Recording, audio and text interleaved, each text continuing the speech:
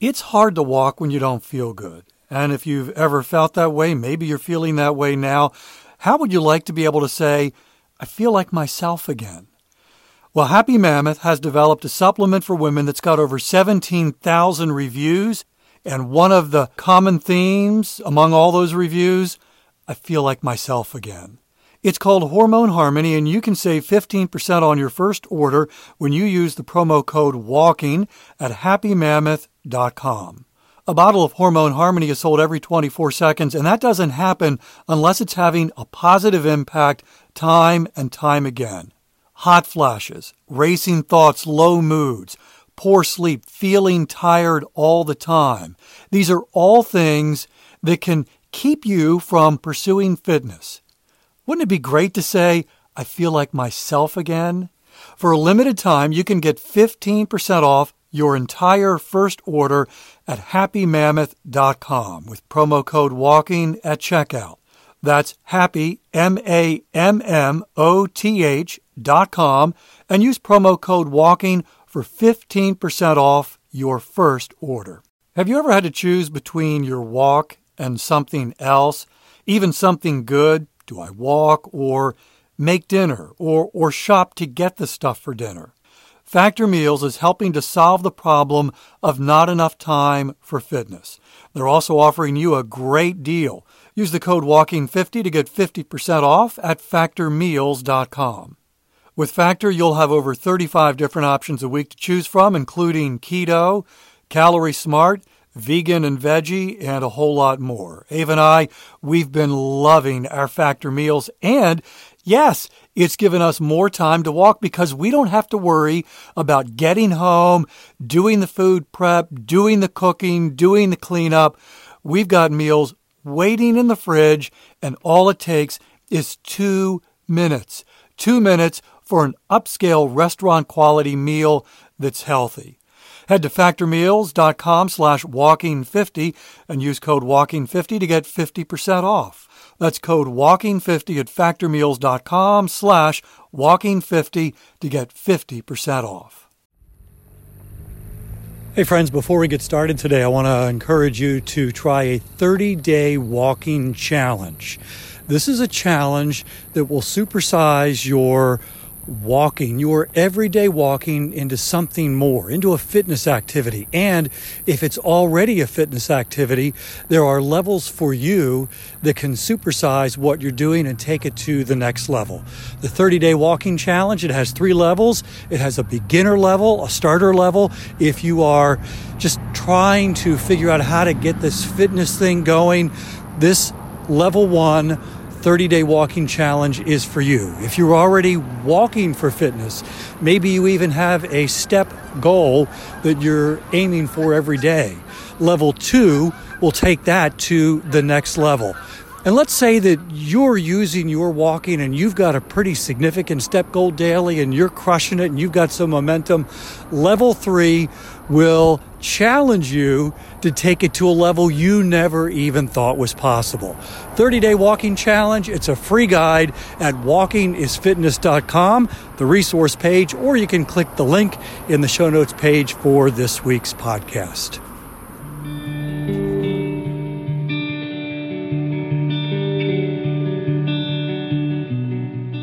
It wasn't the first time I walked around a hospital while Ava was in surgery, but this time it had little to do with a daily step goal. More than 2 years ago, Ava was having breast cancer surgery. I was 40 days into a year-long 20,000 step a day challenge. While she was in surgery, I walked laps in the hospital garage. It helped me reach my goal that day, and walking was far better than sitting in a waiting room watching morning TV. This time, a daily step goal wasn't even on my mind. Ava was in a terrible car accident the day before and was having surgery to repair some of her broken bones. While I still didn't want to sit in a waiting room, the walk was more about gaining some clarity about the journey we were now undertaking. The surgeon seemed confident Ava would run again. That was a big concern for Ava since the broken bones were in her pelvis, sacrum, right leg, and left foot. All of those bones are needed to run well. Even with the optimistic outlook, it would be a long time before Ava even walked, much less ran. and that's why I needed clarity. Ava would not be able to put weight on both legs for at least 8 weeks. That's 2 months.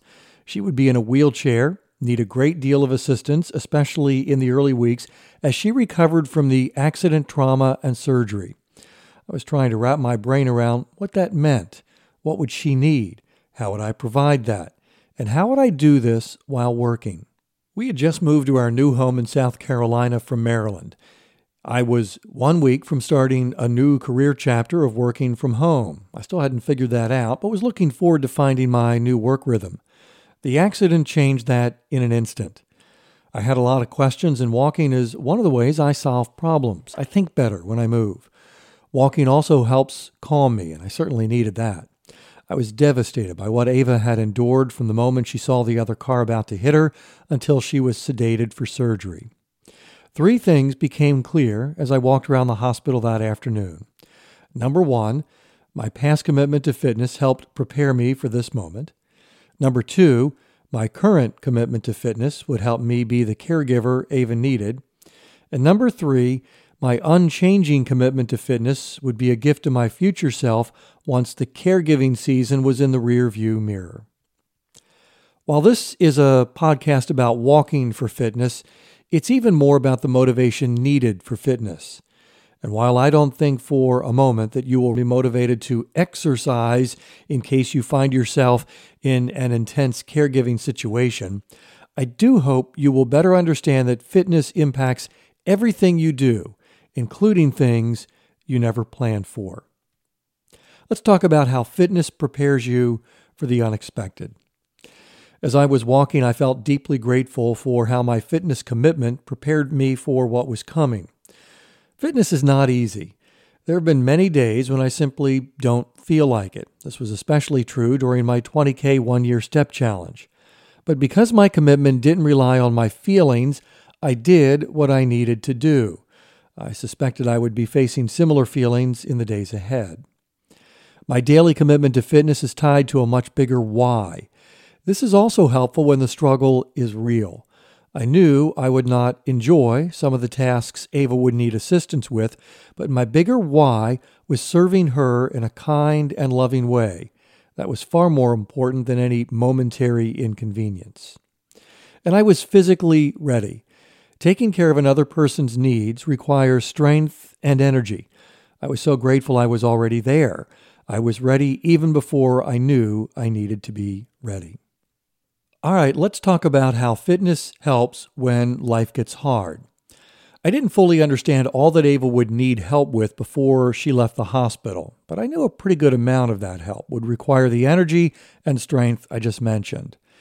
There were more than a few times as I was helping Ava move from one place to the next that she commented, "I'm really glad you work out." I couldn't imagine how much harder those first few weeks at home would have been if I didn't have the fitness level I had. For more than a month, Ava needed assistance around the clock. This meant getting up once or twice in the middle of the night. It had been a long time since our kids were babies when that was last required of me. This was the hardest part of caregiving for me. I was grateful for the energy necessary when I needed to wake up and help Ava. Research keeps telling us that exercise is an amazing stress reducer, and I sure lived that during those challenging early weeks. While I didn't have nearly as much walking time as before the accident, I made every effort to take a walk to keep my head clear and my stress low. All right, let's take a moment and talk about that even when it's hard, how fitness is an investment in your future. As I walked around the hospital, I understood I would not be able to do all my fitness activities for quite a while. Not having as much time was certainly a factor, but I also couldn't risk an injury. This would not be a good time for even a minor muscle tweak. But I also understood I couldn't push pause on everything, and here's why. While the doctors gave us a timeline for Ava's recovery, it was not guaranteed. I needed to maintain my fitness both for today and as long as she needed me. At some point, I would be able to re-engage all my fitness activities, and I didn't want to lose too much momentum in the meantime. In my opinion, that's the hardest part of fitness, building momentum. It needs to be taken care of when you have it. I also didn't want to get comfortable with sitting. I could feel the tug when Ava didn't need me to find something to watch on Netflix. Too much of that, not too good for me. Here are some fitness suggestions if you find yourself in a caregiving role. Ava and I are both extremely grateful that her injuries appear to be temporary.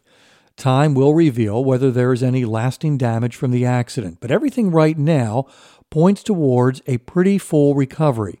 It's been an honor to care for Ava. It's also been eye-opening.